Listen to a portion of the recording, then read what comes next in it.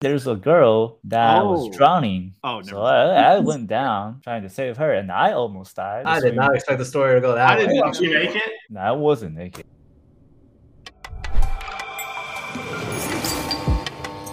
What's going on, guys? We're here with another episode of the After Hours podcast. We have a very, very special guest today. I don't even think he needs an introduction. Joining us is Stephen Dux, who is a bit of a legend in the small cap space. So thank you for coming on, Stephen.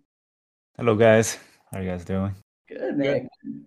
So I know there's a trading podcast, and we're gonna get into trading and questions like that. But selfishly, I have my own question. Is I hear you're a bit of a car guy, so I want to know what your car collection looks like these days. Cars. Right now I have a S580, the Mercedes Benz. Have a Rolls Royce. What's the? I think it's Ghost. Ghost. Ghost. Yeah. That is dope. I also have a Koenigsegg, Regera. Used to have a SVJ, but sold that one because that one was giving me headaches. So Koenigsegg is the one that I'm most interested in. How'd you end up deciding to get that car? Because that's like a multi-million-dollar car. It's specially built, Christian von Koenigsegg, the whole thing. So how'd you end up deciding to get that car? I always wanted to get one. I just, as I said, I need to make, I don't know, multi-million-dollar in one trade. That's the trick. Yeah. So which trade paid for that car? Initially it started with DWAC. That was It was the Trump car. Yeah. Well, not necessarily a Trump car, but it was. And that was, I think, close to 6 million, right? It was 6 million. Then the following day was 3. The following day was 4. So it was. Was that your biggest? Was that your biggest single one-day winner? That DWAC? I think so. Yeah. Wow. And first thing first, buy the Koenigsegg, huh? Didn't count Trade Zero though, because it was doing it with Trade Zero as well. So it was a little bit more than 6 million. But wow, goddamn, that's incredible. How did it feel to not only have a trade like that, but to celebrate it with an unbelievable reward, which is a car? And second question is, how does the car drive? How's that? What's it like? The car has its special sound. It sounds like, I don't want to say ghost because it has a ghost sign on the car. It has that weird noise. It sounds pretty good. Other than that, it's got 2 batteries. It's I think it was VA.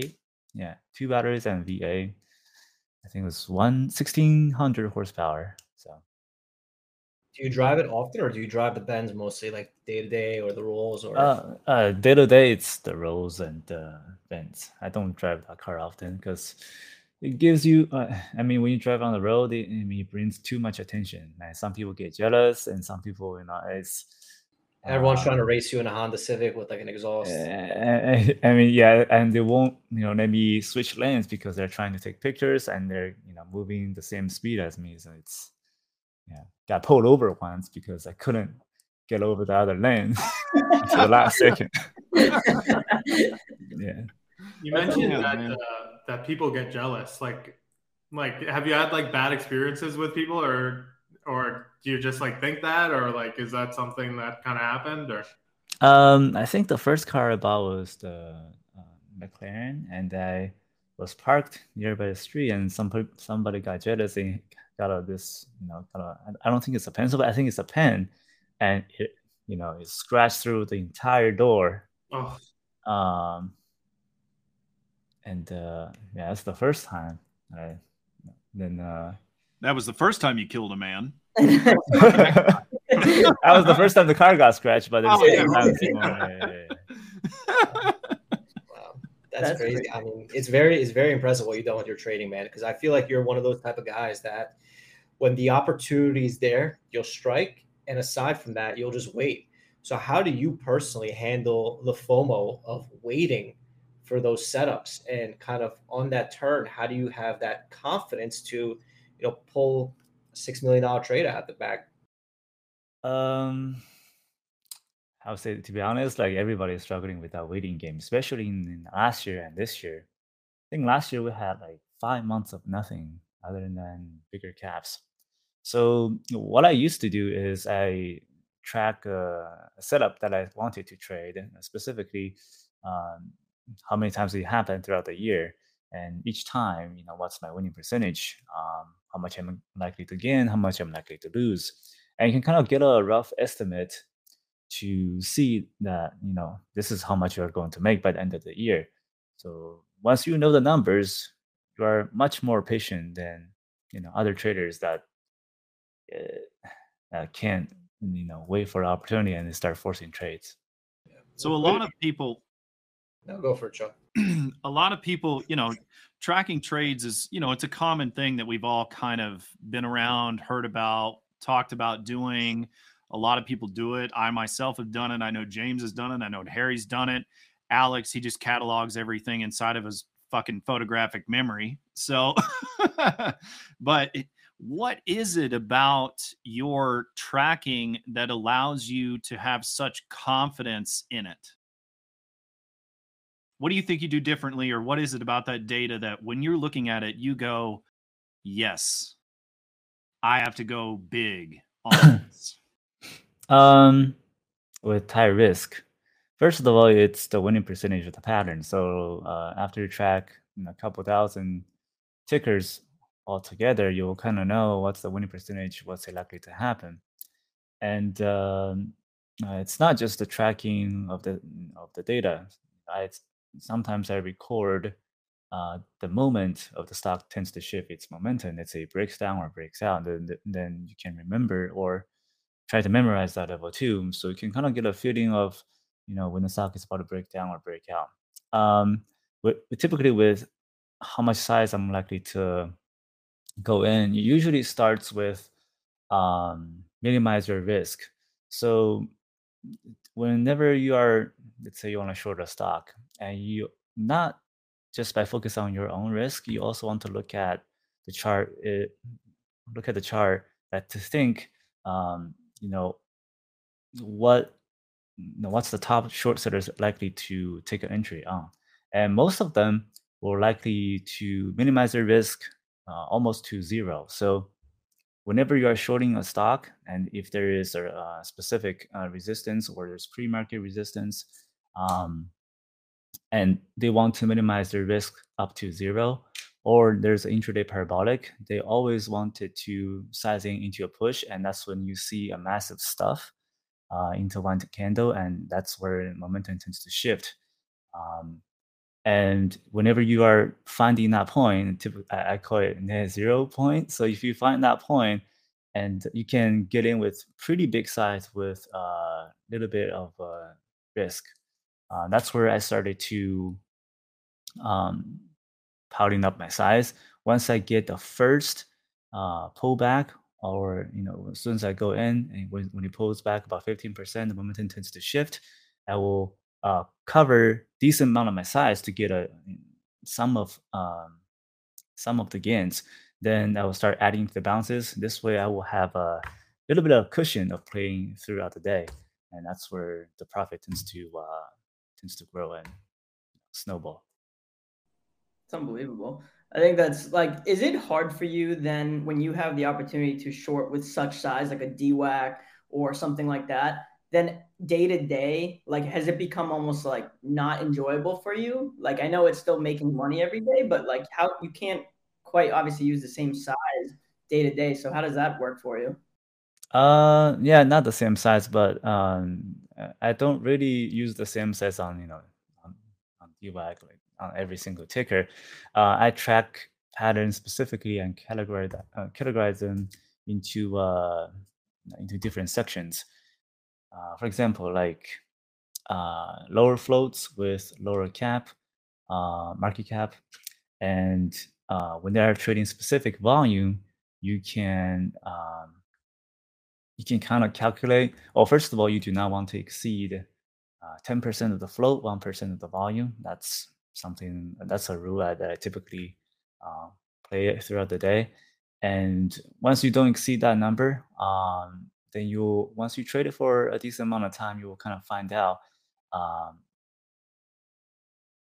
especially going into intraday patterns, not multi-day runners, but intraday, our low float can only sometimes handle 500,000 positions, 600,000 positions. If you go more than that, it's first of all, you are taking too many shares. You are once you go over 10% of the flow, you are going to affect the price. And to be able to exit into a stock, you are basically pushing up the bid. Uh, in such a large range, then you cannot get out at the point that you wanted.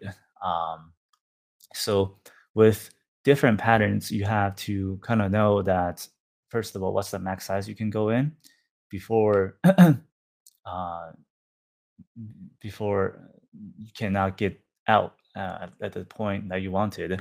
Um, that's for intraday patterns. Then if you go into multi-day patterns, then you kind of have to go through all that data again to see what's the maximum size you can go in. I have those most of the time. I have those sizes figured out already. So let's say I go into entry pattern, I look at this ticker, check out the flow, check out the market cap, check out the volume.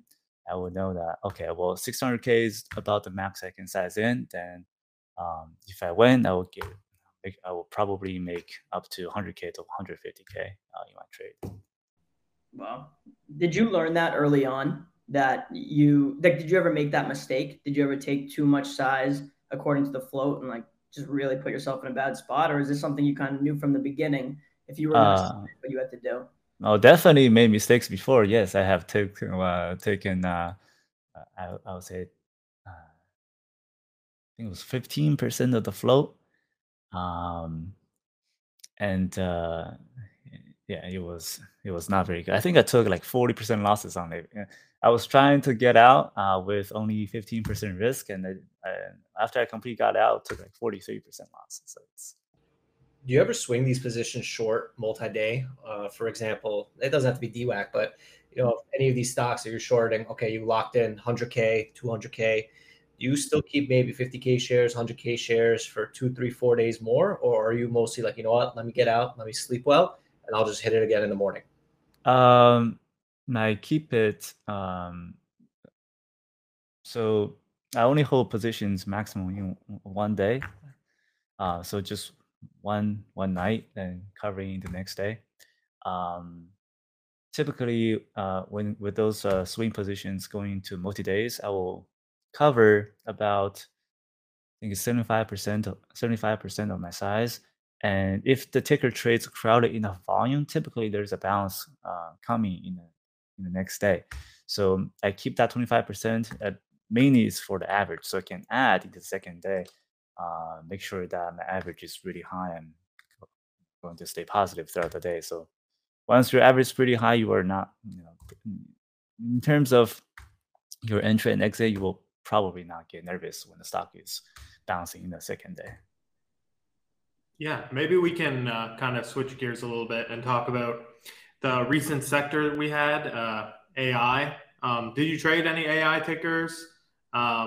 Did you trade any China tickers? Maybe you can kind of talk about that. Maybe you didn't trade any at all. I traded all of them. So it's Maybe you traded some. Okay, you traded all of them. I mean, it's been a pretty exciting. I don't know, the last 2 months. Starting, I mean, the AI wasn't as crazy as the last one, TOP. Yeah. So for the AI sector, I think I think the biggest loss I took was CXAI on the bounce, not on the first initial round. When I think it topped around 70, consolidated around 15ish. Then I think it was on that green day right there. Yeah, right there. That's the loss I took because the resistance range is so wide. That's where I was taking paper cuts little by little. I think that was 140 losses, 140K losses.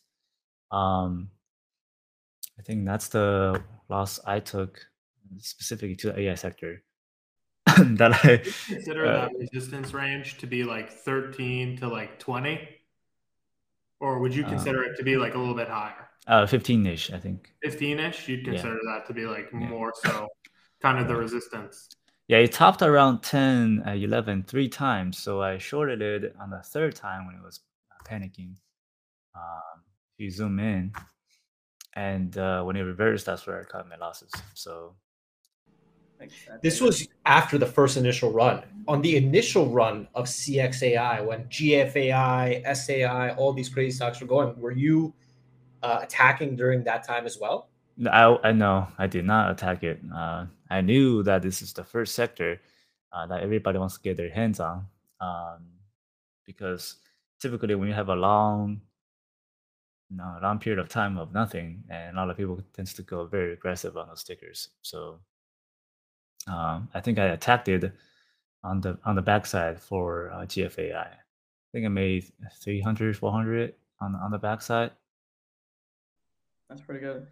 This is a bit of a psychology question, but from someone like you who has had such success on shorting like DWAC and like other sectors, how do you keep yourself from getting like overexcited on the way up? Because like you obviously you were very patient on the way up, and then when you hit it on that bounce day, how do you not force yourself to taking on too much risk too fast? And like because you seem to do really well at risk management and like keeping your losses really small compared to your wins. And I think it's impressive, but how do you kind of keep your mental state when the trade is actually happening? Okay. Okay. So there's one thing that I typically keeping track of is um, I split market cap and flow into different sections. So let's say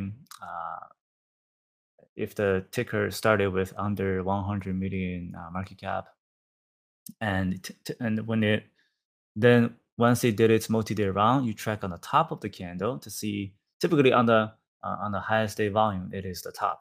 So you can kind of track how much money was traded in that top of the candle. Then after that, you can use that as reference to trade pretty much all of the multi-day rounders in the same sections. So if the initial market cap is under 100 million, let's say the top of the candle traded 30 million shares, around 50 shares, and that's 1.5 billion in terms of dollar amount. Then you can use that dollar amount to calculate if the multi-day rounder tends to finish its run for the day, or it still has continuous uh, volume that's going to come on the second day. So let's say today, so number we got is 1.5 billion, and today only traded maybe 500 million, 700 million. So there's a high chance that the ticker is likely to go up another day. And once you know that, you'll be pretty patient to wait. So So you're very data driven. You're really looking at the stats. You're looking at the data. You're making sure that you understand if it fits the criteria, if it doesn't fit the criteria. It's really key, because I feel like a lot of people in trading, they just think like, hey, you show up, you buy this stock, you short this stock, and it's gonna go up, maybe it's gonna go down. But you are very data driven to be able to say, hey, you know what? I've seen this pattern occur 1,000 times. There's a 90% win rate. I know that the float is X, so that means that my size is Y, and based on the win rate that I've had in the past, I could do this. So I think that that's very helpful to a lot of people to understand that you're treating this very professionally. You're not waking up and winging it. You're not just gambling, rolling the dice. You are treating it very, very, very high level professionally.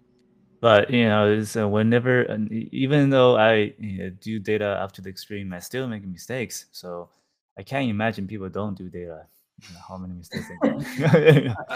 So yeah, going to TOP, especially into the last it was 2 weeks ago.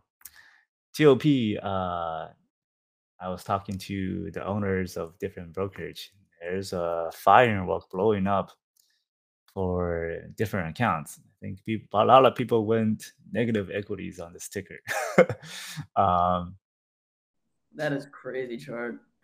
yeah, and I think I personally took, I think it was 200K, not 200K, 140K. So 140K on the first day, not on no, not on that day, the previous day. Yeah, So right. After hours. Yeah, so I shorted into consolidations around, I think it was around 20, at 19. After it didn't break down, that's where I covered by the end of the day. So that last candle is where I exited. My size was pretty big, so I think I had like 70K shares. Wow. And that's Was where that you pushing it up after hours? no. I exited right before the market closed, and then that's where I wanted to go long. And I had my hands on the trigger. I didn't pull it. But if you went long, you would have retired, bro. I probably won't catch the top, to be honest. I'll probably exit around 30 and leave a little bit size and goes all the way up to like 200. Very little size. Yeah, so this candle had 125,000. So Dux was like 60% of that candle. Yeah, that's me right there. Dux right here. That's Dux. Yeah. How do you deal with those losing days? Like, what do you do to release stress? Because trading could be very stressful. Like, the good days are never as good as the bad days are bad. So I feel like, at least in high level trading, when you're talking about 6, 7 figures, maybe even 8 figures, there's gonna be some really bad days that come along. So how do you personally release stress? How do you manage stress? Do you have any advice for people that are stressed in their trading? I mean, I get stressed, and if I get a bad trade, I go take a walk or go to the gym, do some meditations, whatever works for you. Drive a 1,600 horsepower car. Yeah. Yeah, see, some of these things aren't available to us peasants, but I get it. But see, the hardest part to really for stress, I think, in this almost like 9 years of trading, is to actually face your own mistake. A lot of people that when they made a bad trade, they don't want to go back to their trade, or they don't want to go back and look at their account statement of what stupid things they did while their place their entry and exit. The hardest part is for me to like actually admit that I made a mistake, not finding excuses of, oh yeah, the stock is manipulated, the stock is this or whatever. When the stock is always going to be manipulated, and it's up to you to manage your own risk. You can do whatever to, you can even do counter strategies against those people that are trying to manipulate the stock. So it's when you take a loss, and the mistake is on you, it's not on other people. And a lot of people tend to find excuses. Yeah. So you talked about being a trader now for nearly 9 years. I don't know if you remember that. I'm sure you do remember this, but back in the day of Profitly, there was this guy that I recognized that had a picture of the Hulk, and he was just quietly making better trades after better trades after better trades. And then it turns out it was this guy named Steven Dux. And I was like, what the hell is this? So what was it during those times that allowed you to gain such consistency? What did you do in the beginning? And then when you figured that out, how did you stick to it? So I think the timing that finally clicked, it was, I went back and looked through all of my trades, and I was be able to distinguish which one is which trades is necessary to place, even though it's a loss, which trade is considered to be an overtrade. And once I filter out all of the losses, all of the gains, that's the opportunity that I have to place an entry and exit, and get rid of all of the overtrading and what is considered not to be tradable.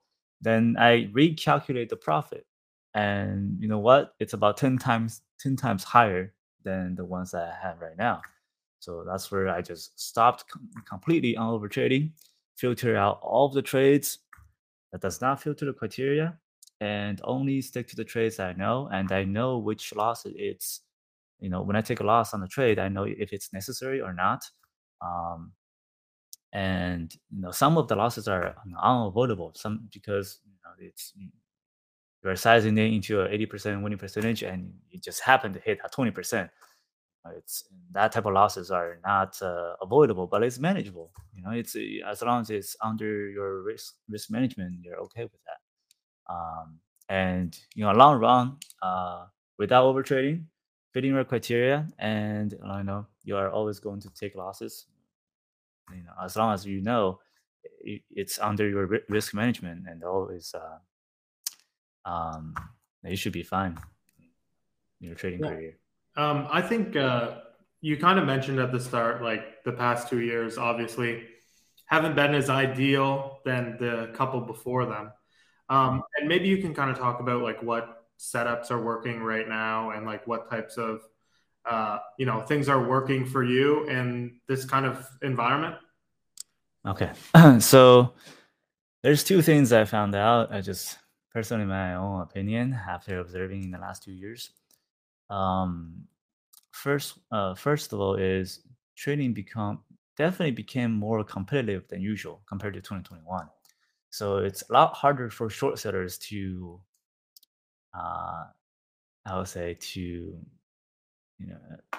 actually make money compared to 2021. And there's a long period of time that there's completely nothing, and every single person, even me, got a little bit FOMO because I want to place a trade. There's basically nothing to make money on. So I think it was last year August. Then we had BBBY. After that, there's pretty much nothing. So the volume in the market is more condensed or concentrated in one place. And whenever there's a ticker that came in, it's HKD or BBBY, all of the volume sounding concentrated all together. But on the intraday volume, it's been declining in the last 2 years consistently. So what I tracked that in 2021, 2020, the intraday maximum dollar can be traded is up to 1 billion. Then going into February, it would become 700 million. If we go into May or June, it becomes 500 million. The lowest we actually got is actually 250 million. So in terms of intraday volume, we dropped intraday dollar amount being traded. We dropped 75% compared to 2020, 2021. So what do you think that's attributed to? Do you think it's people that are just losing all their money because they were apes on AMC and GME, or hodling onto everything, or what exactly is it? It's It's the raising interest, man. Everybody be putting their money up on the raising interest. They're getting more financial pressures than usual, so they don't have enough money to trade. That's what I think. And whenever there's something come up, and usually it's the first one or two trade after a long period of time of nothing, there's a really intense squeeze. HKD went up 2600, and TOP went up to 200. And usually the edge comes right after that. So either there's a sympathy play, it was MEGL, going into the second day, shorting against the pre-market resistance. Yeah, that's typically where the edge is. And after that, it depends on what I typically viewing is short sellers typically has a lot more money than the buyers.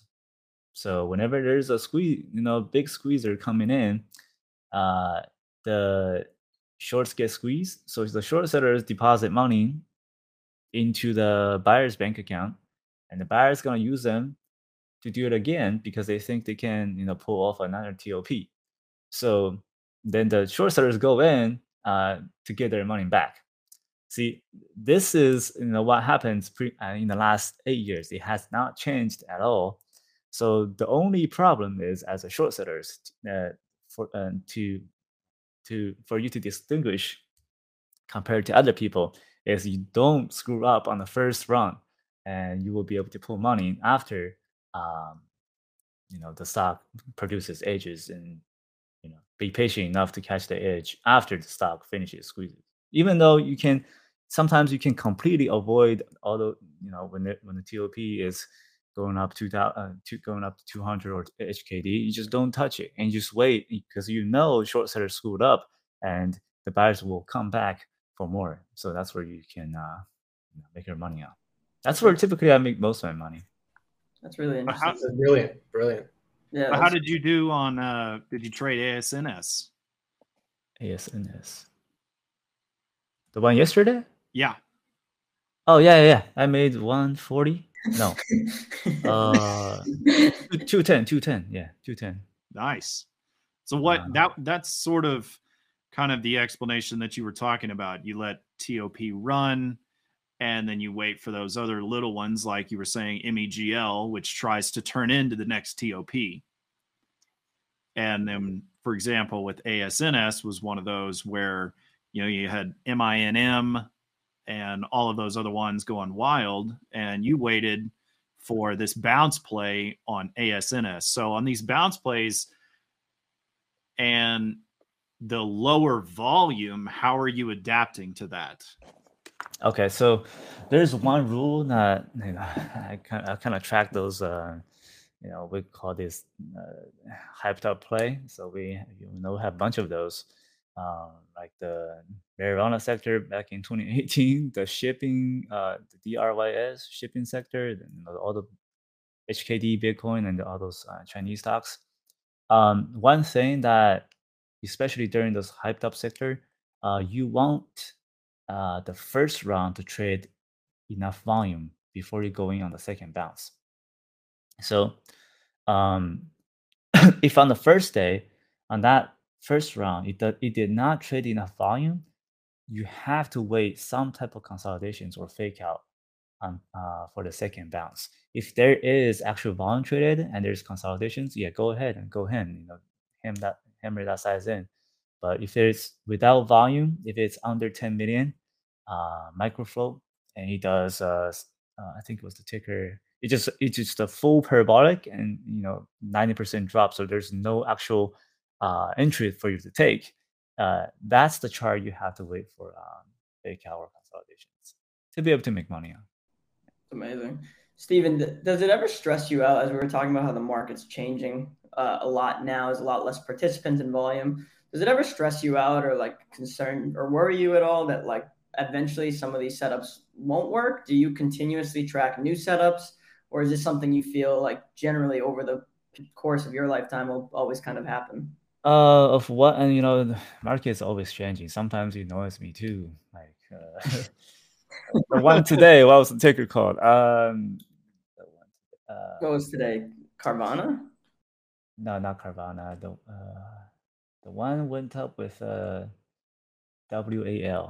It's the banking stock. PACW. Oh yeah. Yeah. Bank.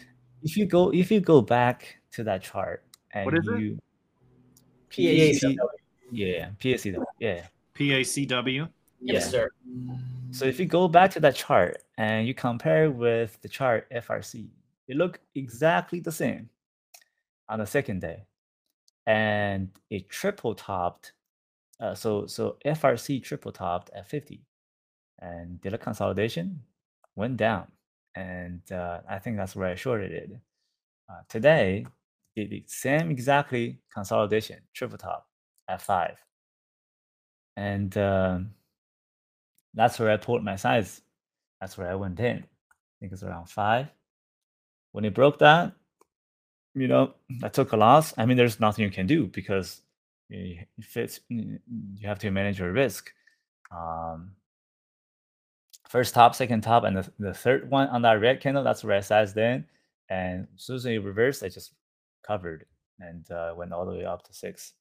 So I think one thing that's still in the market is whenever the stock is on parabolic, never try to size into the parabolic and the stock is crowded. So let's say before 10:30, you already traded 40 million shares, 50 million shares. So going to the rest of the day, it's going to trade more than 100 million shares. Where is that 60 million shares, rest of the 60 million shares going to go?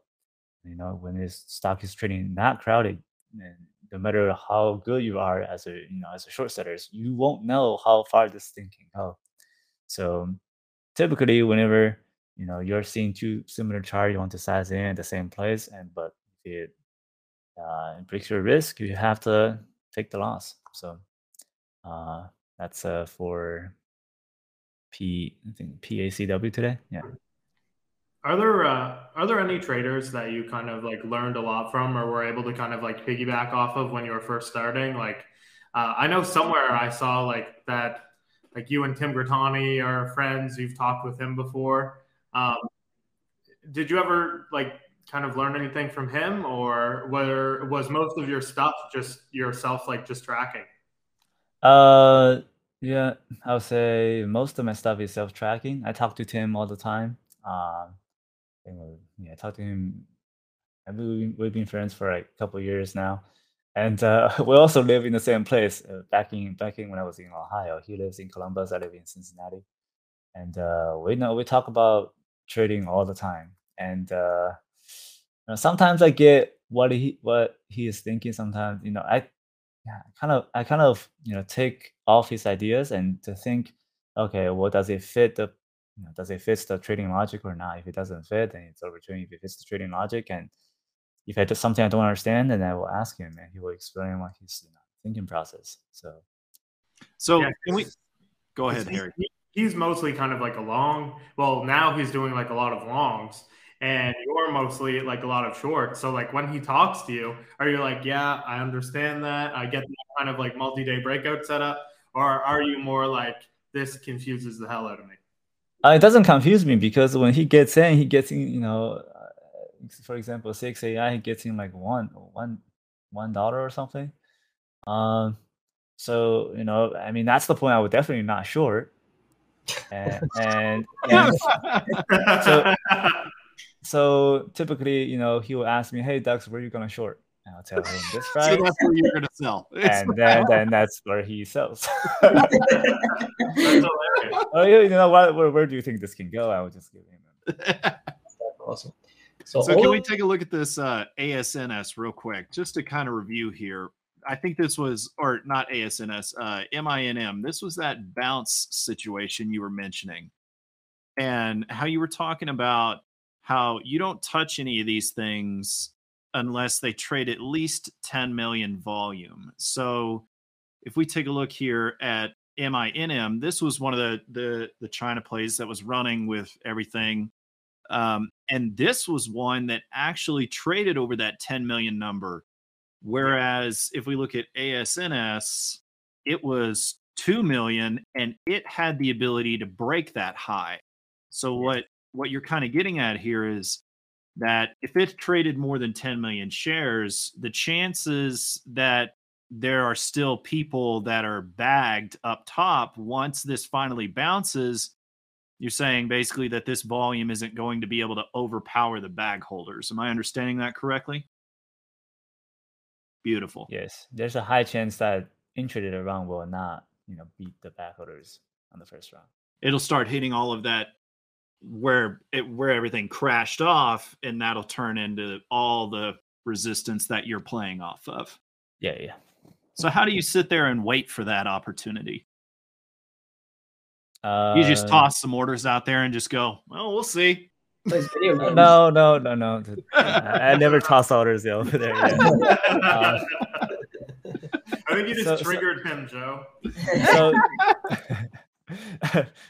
go ahead, look at the chart. Yeah.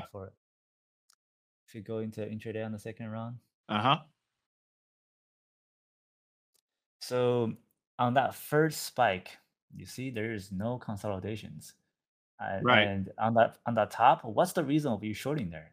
Your risk compared to the resistance. Go ahead, look at the resistance. Probably, it's so far from where the parabolic is. Right. Look at it. Yeah. You're talking at least 8 before it ever hits any kind of the first consolidation whatsoever. I mean, the way I look at it, on the first round, there's no consolidation. Gotcha. Yeah. So first of all, the first top, it doesn't have any type of reason for you to short because there's no risk for it to manage. Then going to the second breakout up to 8, still there's no type of consolidations for you to manage until it consolidates. The stock consolidated between that 6 to 7. That's where you're supposed to find your entry, just as in risking the top of that 8. Typically, I risk the 75% of the consolidation range. So it's between, I think it's around 6 to 8. So the range of that, so the 75%, um, which is probably around 750 area. The 75% of the consolidation range. Oh yeah, so it's a $2 range, right? And so Yeah. 75% of that would put it at 750. Yeah. Yeah. Yep. Mhm. And You then you ever, risk you're aiming to enter around that 750. No, that's my risk. Okay. I'm probably gonna enter between I think a 670, 650. Gotcha. Okay. Awesome. That's amazing. Steve, I have a question for you. So you just listening to you talk about trading, I mean, you're obviously a freaking savant and 100 times smarter than I am.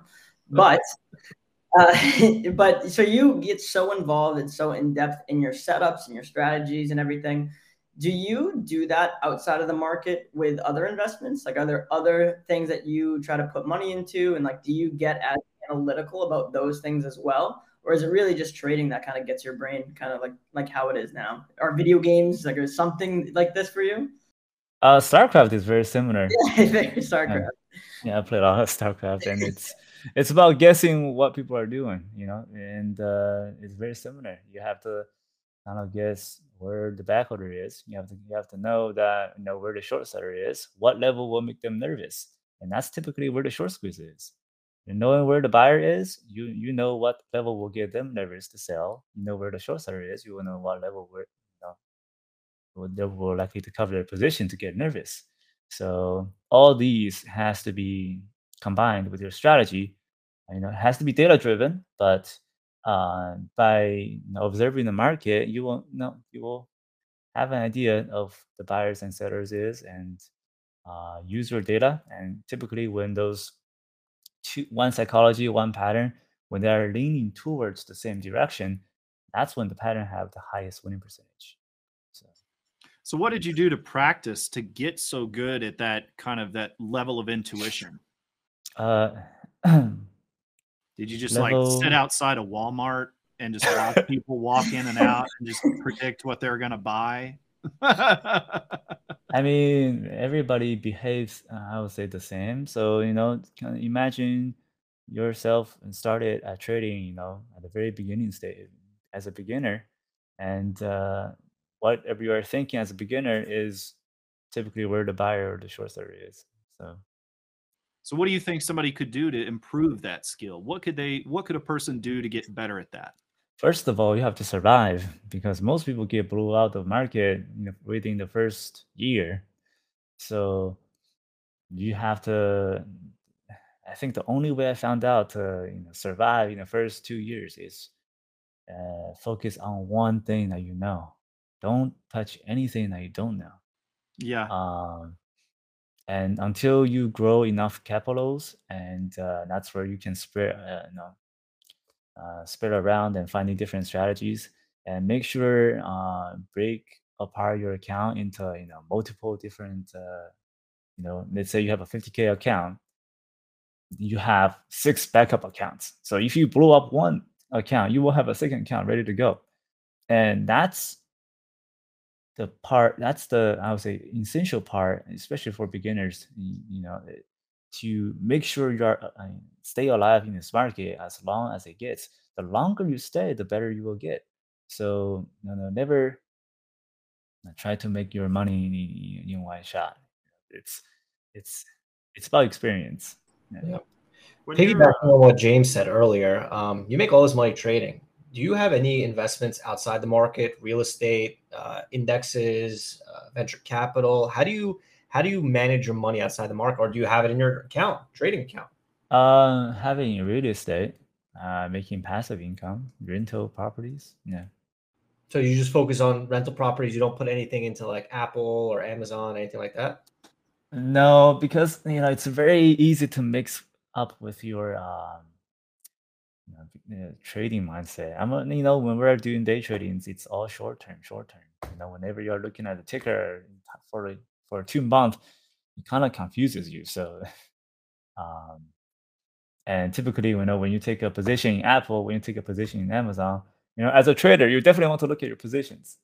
I mean, if you're bored, so I might as well just invest in something else. I mean, it's all slow. So When you're looking to short into, let's say the chart that we just looked at before, on that kind of resistance, are you ever paying attention to the vol or the VWAP on that day, saying like, okay, I think that this is where the average price of the bag holder could be, and I want to kind of like look to short around there, or do you just not pay attention to that at all? oh no, View app doesn't work.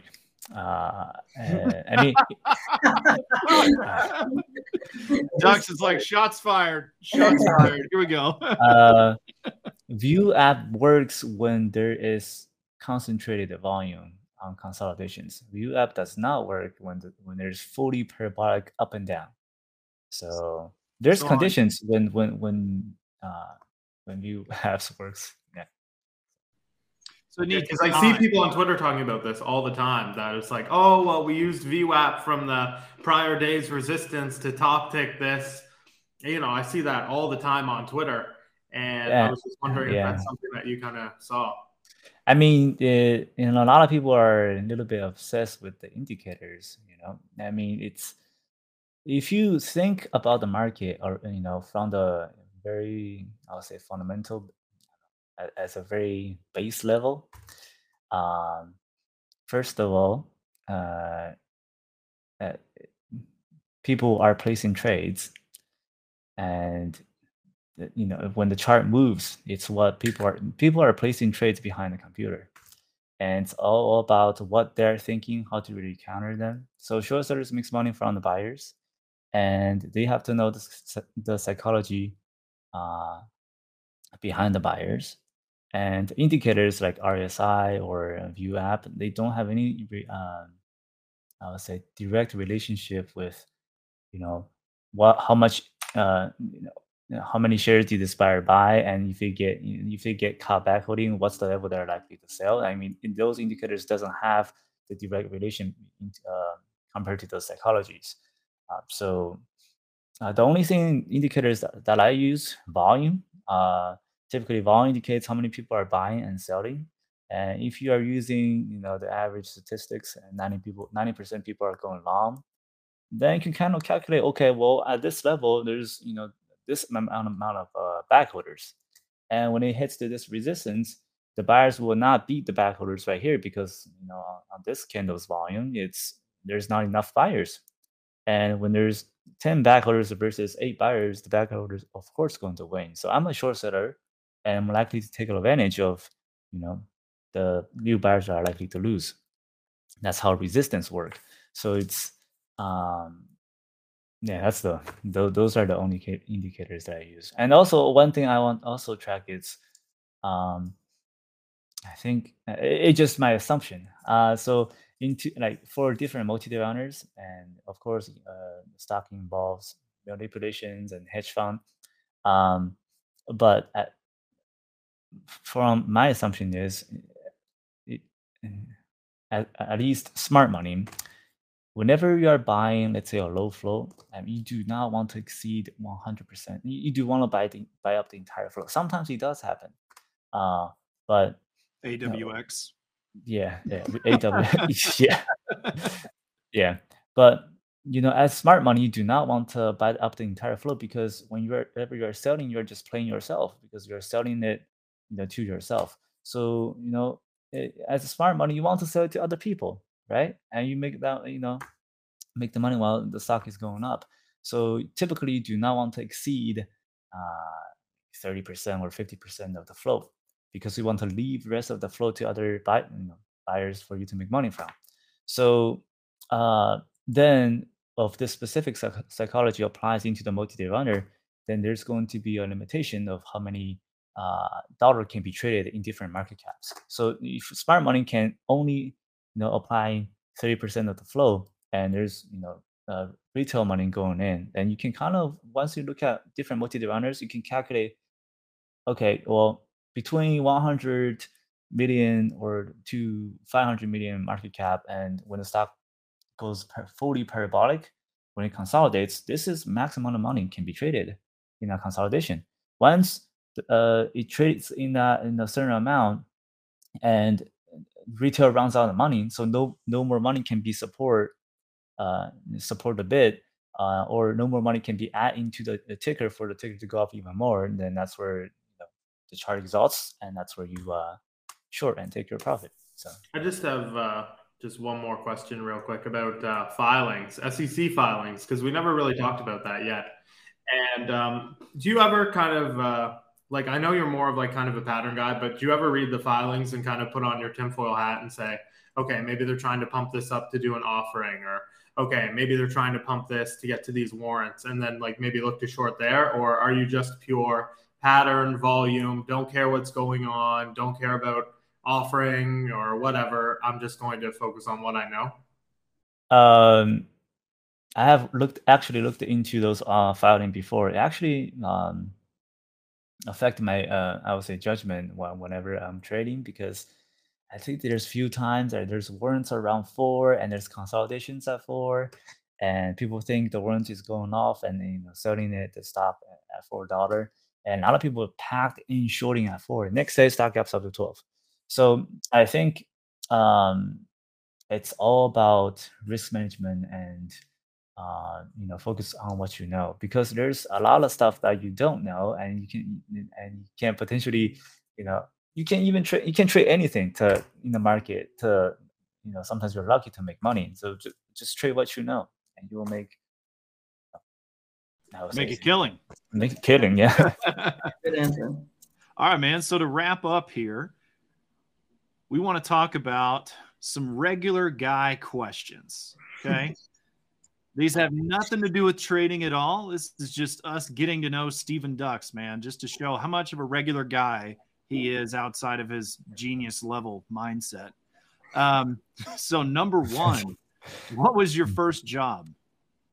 First job, I worked at a dorm. I think it was a midnight shift, so it's between 12 a.m. to like 7 a.m. to check people in on the dorm. Yeah. Oh wow. It's like $6 an hour. He's come a long way, fellas. So what was your favorite hobby? What is your favorite hobby outside of trading? Favorite hobby? I play tennis. I play a little bit of basketball. Play a lot of video games. League of Legends, Counter-Strike, whatever you name it. Awesome. So what are you reading any books? What's your favorite books lately? I don't really read trading related books. That is like our lowest answered question. I don't mean trading related. I just mean any books. What's your favorites? Favorites? I mean, recently I'm reading Cas9 gene editing. Yeah. Wow. Ooh, that sounds yummy. And yeah, I like I read quantum physics. There's one thing that I like to read that's, I would say, semi-connected to stock is what's it called? The psychology of economic behavior. It's not a book. It's a genre, but it basically talks about the psychology, how people use their money. Oh wow! So, yeah. So what's your favorite TV show? What do you like to watch? I do not watch TV. I watch a lot of anime. I watch what's it called? I watch Naruto. Dragon Ball Z. No, I watched a little bit Dragon Ball Z, but yeah, but I watched Dragon Ball Z. We gotta get you into that. What else? Yeah, I watched a lot of anime. Too many. Yeah, you name it. What's your favorite food to eat? Favorite food? I mean, I like all kinds of food. I'm not really picky. It just, I can't handle blue cheese. That's ooh, yeah, that's ooh. Yeah. What's the most memorable vacation you've taken? Memorable vacation. In Maldives, I think there's a girl that was Oh. drowning. Oh, So never mind. I went down trying to save her, and I almost died What trying the? to swim. Damn. Trying to I did not swim. expect the story to go that I way. didn't- I heard wow. girl, I heard Maldives. Yeah, trying to swim back.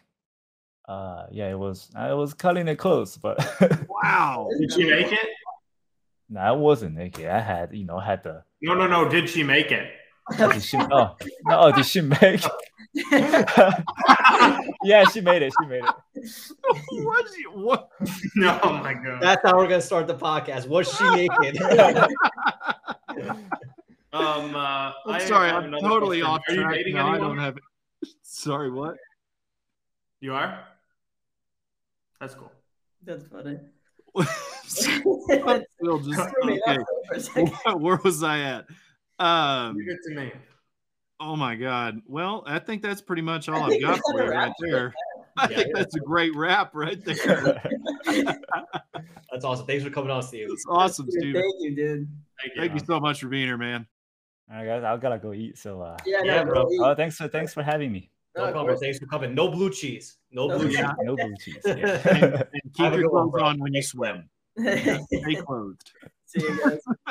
See ya. Thanks, bro. Later. Take care.